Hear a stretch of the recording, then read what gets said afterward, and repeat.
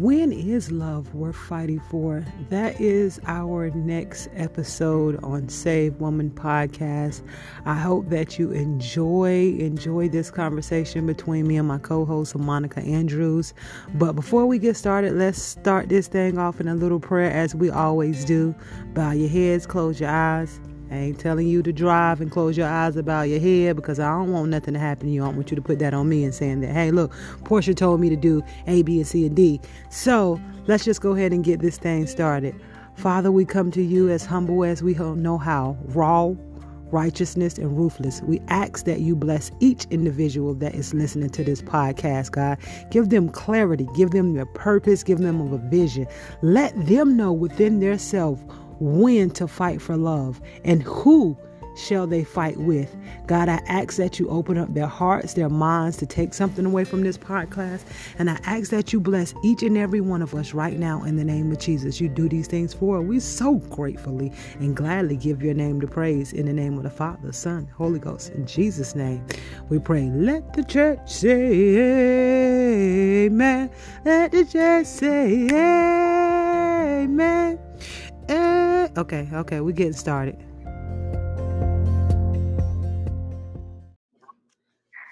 So, Portia, when is love worth fighting for? Huh? When is love worth fighting for? When is love worth fighting for? Like, what does it look like? You know, when you look on social media, I was watching this girl talk about women will not respect men that are equal to women. She said if a woman worked as hard as a man, then she would not respect her. And then I had to look in the comments to see what other people thought about it. They agreed, they disagreed.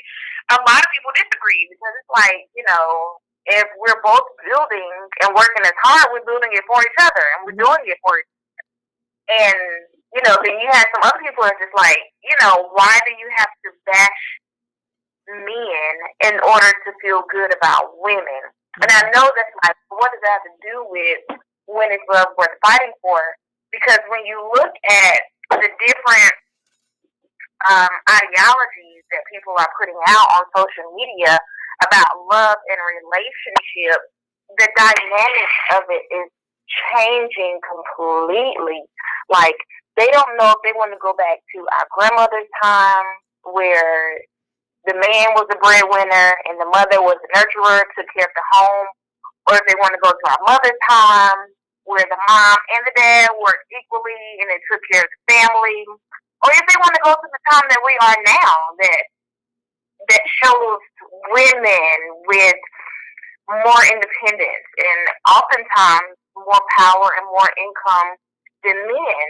Right. Does that matter? When you look at this generation, it seems to matter. So when is love worth fighting for? Is it worth fighting for when the finances are sound and lucrative?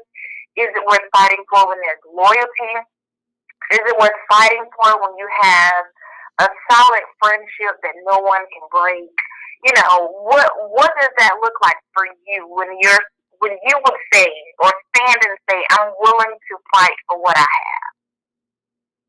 have? That's a good question. And you made a good statement at the beginning, understanding exactly, because we take finance and we take all these things and we put it together and we embrace it with love.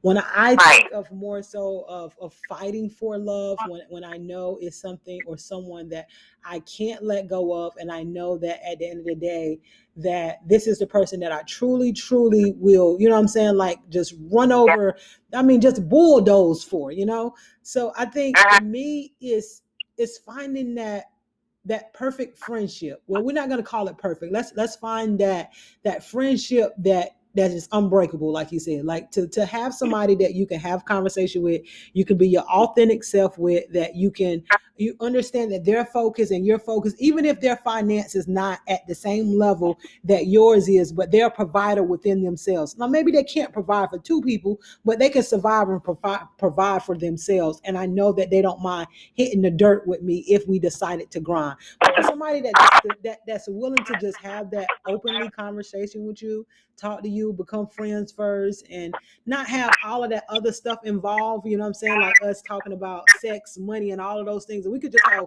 normal conversations about in and everything, just pick up random conversation. I think at that point, I'm willing to fight for somebody, because it's rare to find somebody that you connect to on that level, especially the fact that conversation is so broken between humans these days. It's like we have broken conversations. We think we're communicating, but we're not really communicating. We're really not saying that to each other, but when you can really open yourself up, talk about your past issues, talk about what you feel like that you can work on, how do you feel like you need to heal, those conversations openly. And even if you're not even in a relationship with this person, sometimes you could just hold these conversations just randomly, and that's where the friendship starts to begin, when you can become authentic and be transparent with a person regardless of your past issues. So I think for me is when you have that unbreakable friendship. Well, study shows that most marriages are broken up because of finances. I assume that comes from someone not holding their end of the deal.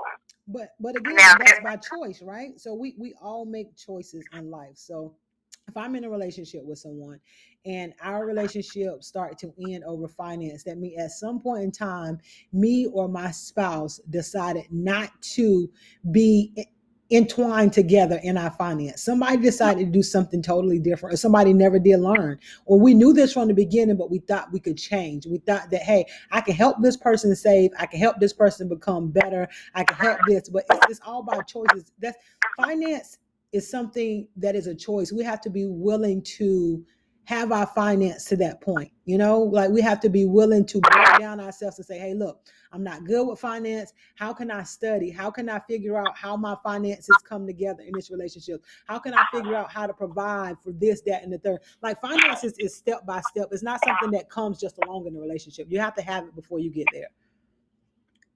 But are you speaking from a point of someone possessing or having been exposed to some type of financial literacy? Because first, there is a thing called burnout, right, where someone is just, they're doing pretty much everything, and the other person is not holding up their end of the deal.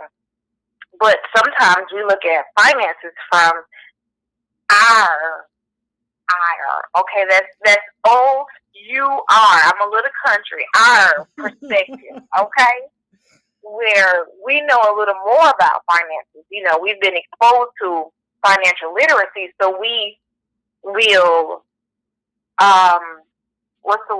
observe other situations from that same perspective when it could be quite damaging.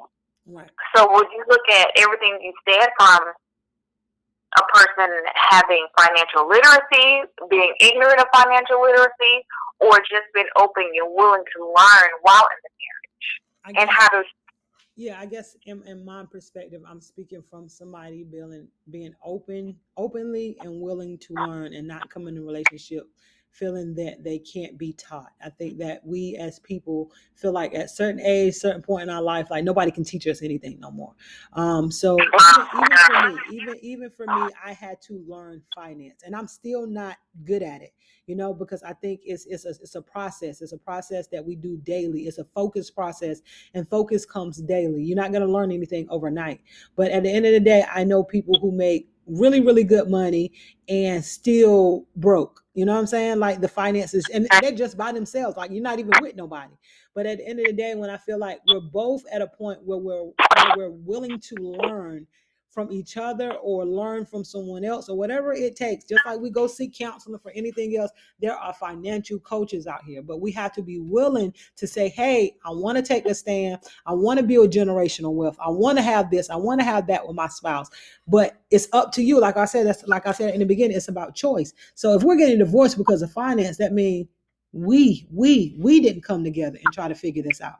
Like I think yeah, I know 90% of people end in divorce because of finance, but I think it's the lack of knowledge that they carry inside the relationship, or the lack of knowledge that they don't want, the ignorance of it. Say, hey, look, I'm good, I make good money, so it don't even matter. As long as I make good money, then I'm okay. That's not how it works. I know people who save really, really well and don't even make six figures. And I know people who make six figures and don't have really nothing at all.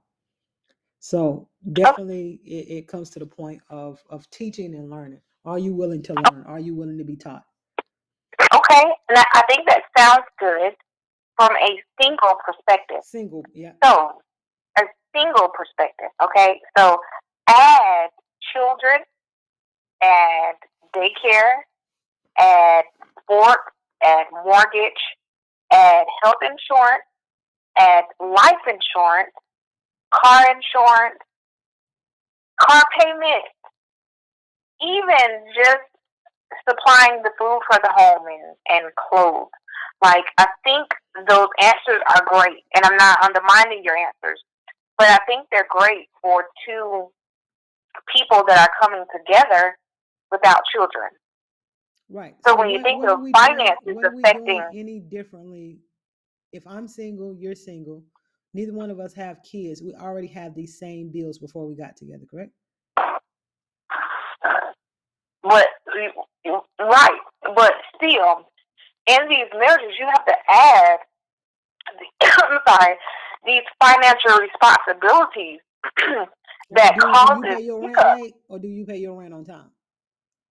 Oh, I pay my mortgage on time because it's automatic. I'm just saying that having the conversations. Oh, I'm about to say, look, but it's automatic. It's automatically drafted.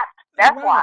Right, but that's a conversation that we're having. Like, sometimes we can have the money and be like, man, look, I want to go out this weekend.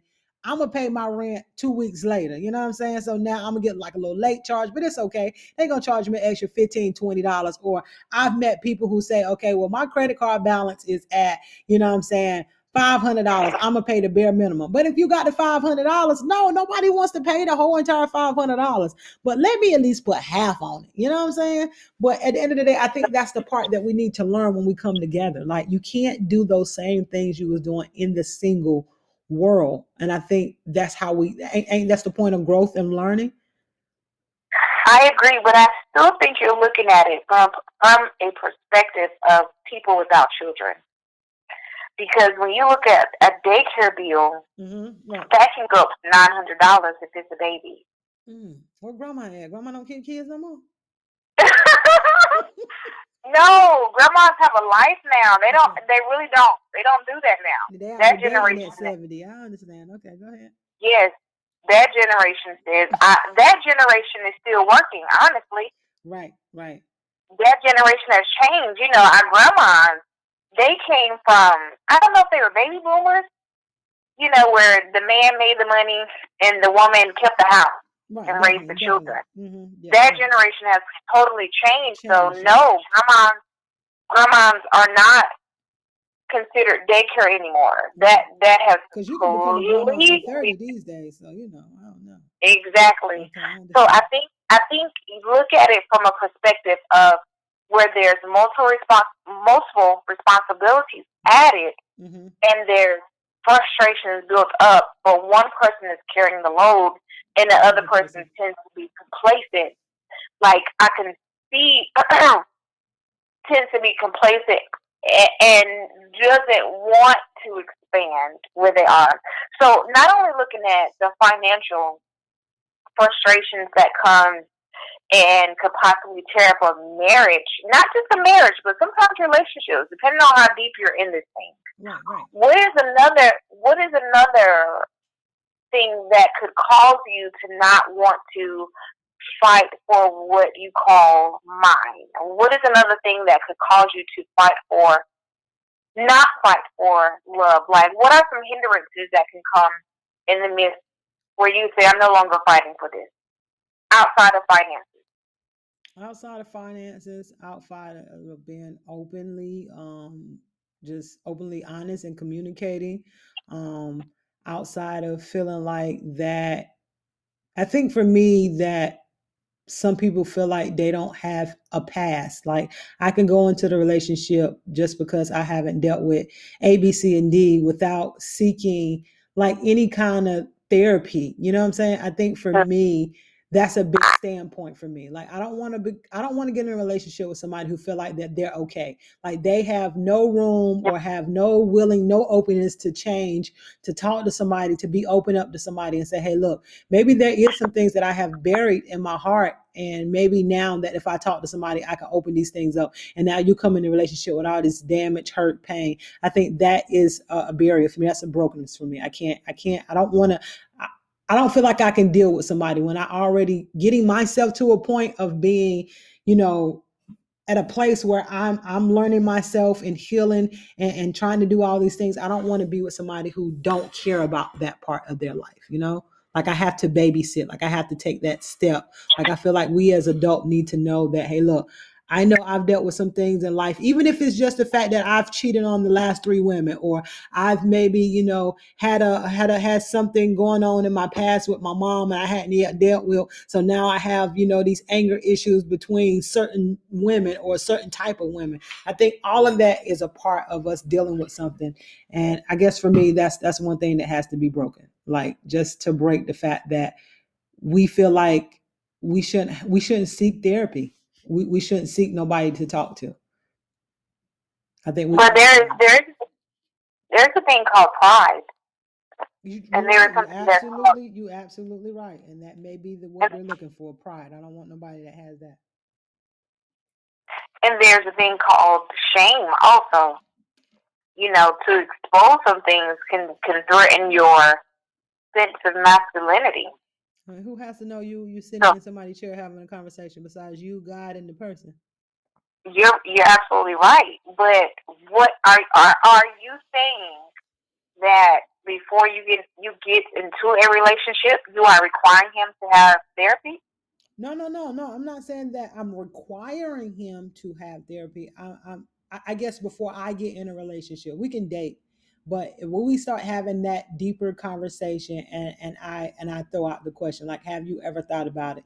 Have you ever A, B, C, and D? And you're just not to it at all. Then I know even before we get married, you're not going to do it.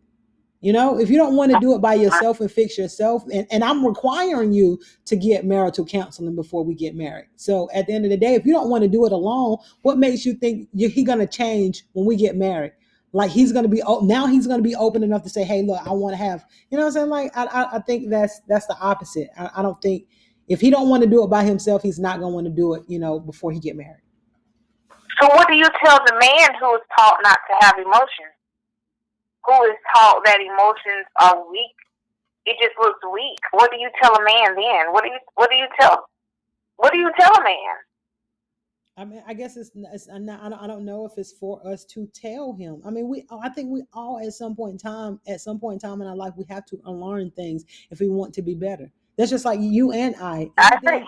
Anything that we have done, and we know that it wasn't in the best benefit for us, or it didn't work the way we wanted to. We now have to unlearn these things and try to, you know what I'm saying, get it to a point where it causes a different type of effect on our lives. You know what I'm saying? Like life is important. You want to be, you know, in a healthy mind frame. You want to be in healthy body. So we unlearn all these things, even when we come down to as simple as saying, hey, look, eating healthy. You know what I'm saying? I want to lose weight. I want to do such and such.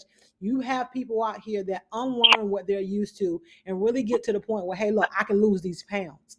So I've unlearned everything that I used to do when I was big. Now I want to challenge myself. And it's the same thing. He have to unlearn the fact that somebody, maybe 1 or 2 people told him that, hey, look, if you vent, if you open up, that's weak.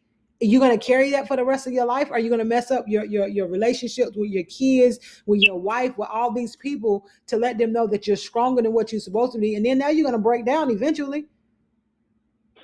And who have to now deal with your brokenness, that part where you just break. You know, if you're married, she has to deal with that. If you have kids at this certain point, now they have to see that, when all you had to do in the beginning and say, look, maybe I want to unlearn what I've dealt with. And that's the point of seeking counseling too, right? That's the point of seeking therapy, because I know they'll tell you the same thing. Sometimes we have to unlearn some of the things that we have dealt with before in our life and try something different. Uh-huh. Can you tell us of something, or are you comfortable telling us of something you've had to unlearn in order to get to where you are now? I'm far from where I want to be, honestly. But I guess for me, I had to unlearn to not listen to other people. For me, like I've said before, that was the greatest thing for me.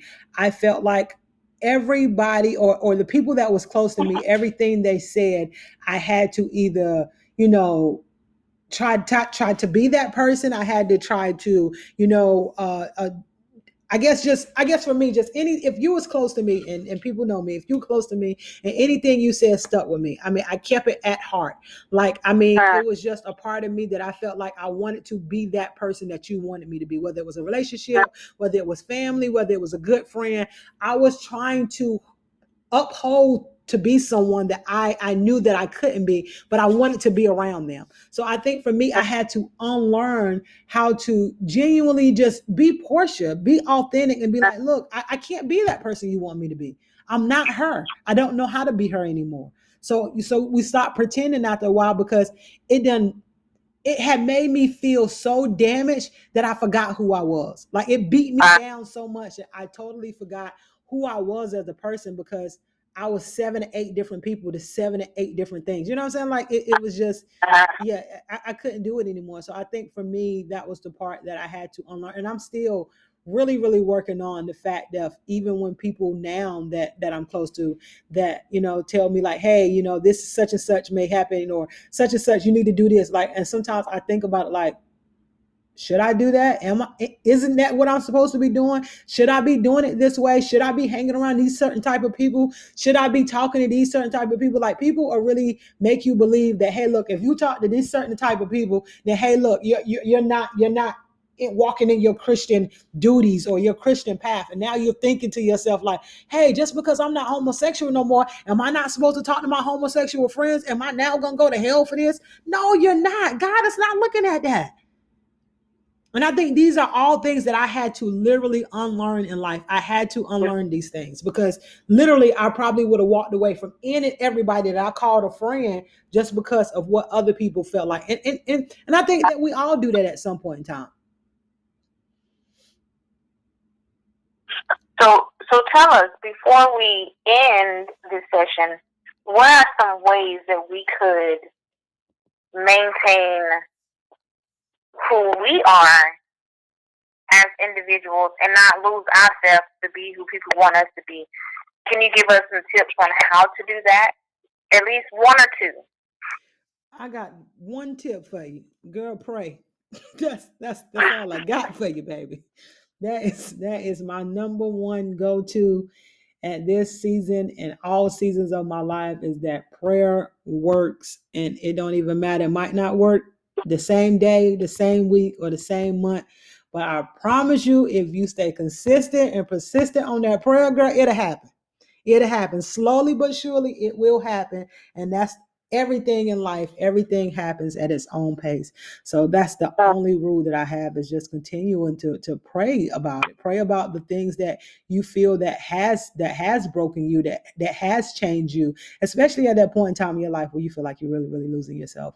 Like, you really have to openly just ask God to kind of change your heart posture. Like even to kind of, move those people away out of your lives that don't, have that same meaning. Like, if they're not there the way you want them to be there, God, if I've already learned what I've learned from them, like, please just kind of move it out my way. So literally, that's all I have.